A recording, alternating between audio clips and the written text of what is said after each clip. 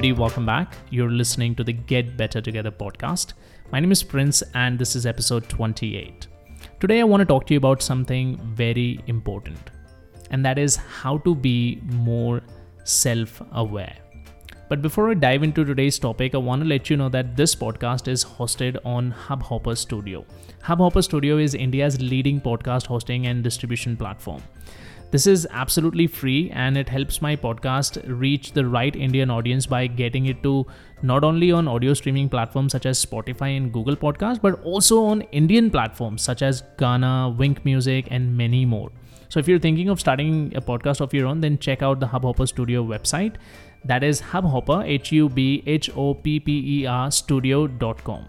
So today we're talking about self-awareness, meaning how to know yourself better. What you like, what you don't like, what really makes you happy, etc.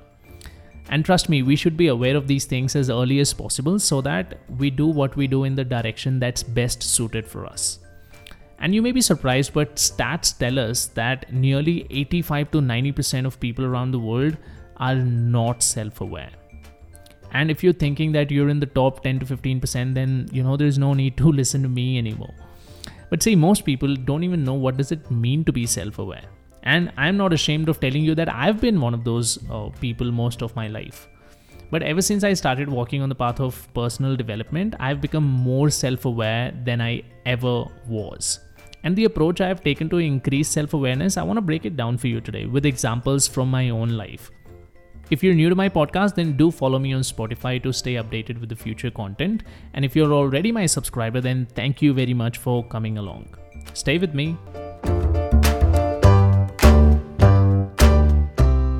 There are two different versions of every individual. One is the internal version and the other one is the external version. By internal version, I mean your internal state, your feelings, your emotions that you experience internally. And then there is the external version, which is how we are and how we behave with the outside world. So in a broad sense, everyone has an internal version and an external version. Our internal version is predicated upon how we see ourselves, and the external version is predicated upon how others see us. And the first step towards self-awareness is to understand both your internal self and your external self. But how do you do that?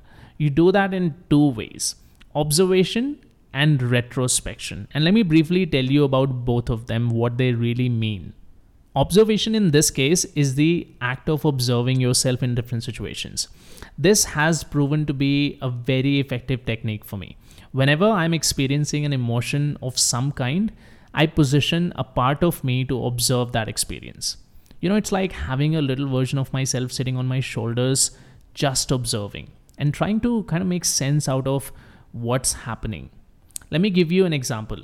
Saying no to people has been a constant struggle for me. If someone asks me to do something, it becomes extremely difficult for me to say no to that. And even though I really, really want to say no, it's difficult, man. I mean, sometimes I do, but more often than not, I don't. And then I feel bad about it. And that little version of me is trying to understand the part where I feel bad. And also, at the same time, trying to deep dive into why I'm feeling bad. I can't say no to people because maybe I fear that it will jeopardize my relationship with that person. Maybe I just don't want to be on the wrong side of that person. But why? And then, my little man goes deeper. It finds out that I actually don't care what anybody thinks of me or what side I am on. And even though I don't fucking care what anyone thinks of me, my external actions don't support that belief. And I continue to succumb to external pressure and, still say yes to everything. So there's definitely a discrepancy between how I feel internally and my external actions. And I'll talk about that in a minute. But do you see how by observing yourself while you're experiencing an emotion or behaving in a certain way can help you understand what you are like internally in those situations? So that's the first way of bringing self-awareness, is by observing yourself in different situations, and you will understand what drives certain kind of behavior in certain kind of situations. But you must remember that the part which is just there to observe should not disrupt the actual behavior. However, is merely making an observation. Just like if you were made to sit on the roadside to observe the traffic and your job is to just sit there and observe. The other way to bring self-awareness is to retrospect. And this approach is useful when you couldn't observe. Has it ever happened to you that you got really, really angry at someone, and at a later time, when you thought about the reason behind your anger, it didn't seem as important? Maybe it wasn't that person, but it was something that they said about you is what drove you up the wall.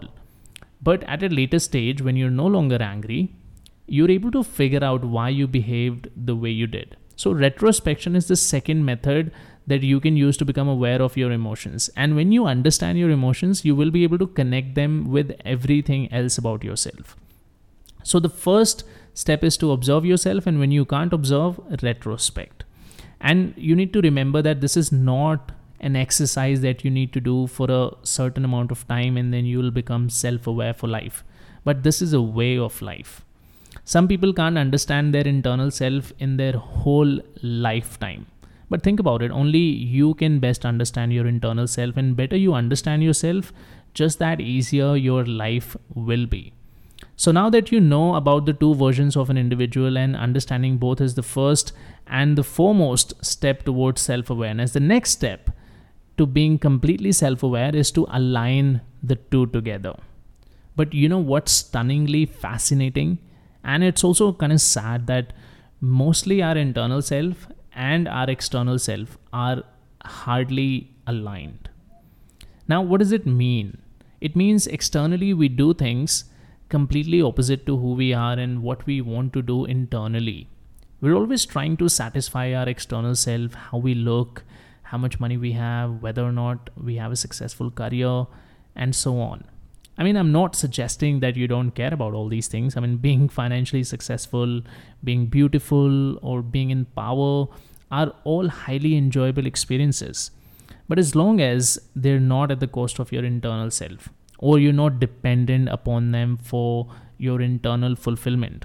And that's what's the most difficult part of this equation. There's just this, big fat discrepancy between our internal and our external self. How we act and behave with the external world is completely off our internal track.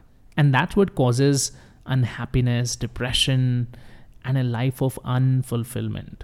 And I get it, bringing your actual internal self closer to your external self is just so difficult. I mean, sometimes I feel that, from this moment on, whenever someone asks me to do something and my internal self wants to say no, I'll just say no. I'll just tell them to fuck off. But did I tell you that it's difficult? I mean, in reality, I've never been able to do it. And that's the whole reason we try to fit into a job when all we want to do is cut hair. But we can't do it as a career because it's considered unorthodox by the external society. We become engineers and doctors when all we love to do is write stuff and become a writer. See, there are three kinds of people in this equation. One who never even become aware of their internal self and just keep floating around in the external world until they die. Two, they're aware of how they are like internally and what really makes them happy and so on, but they keep their internal self suppressed. They keep on living their life only to appease others and basis how it's perceived by those around them. And third, they are a little bit ahead of the second kind. They know the gap between their internal version and their external version, and they keep striving to close that gap. I know about me, I am somewhere in between the second and the third category. But what about you? If you're in the first category and you've listened to me and you don't take any action to become self-aware, then, I feel bad for you. But if you're in the second category, then I want to give you a warning. A warning that years from now, one day you will wake up and realize that your life has gone by, satisfying those you don't give a shit about. And that will be a hard blow. And if you're in the third category, then you're doing great. Just keep going, keep closing that gap, and one day you will be living life on your terms. And I implore you to figure out, where are you? 1, 2, or 3. And I'll leave you with that thought for today. Don't forget to share, follow, like, whatever it is that you want to do.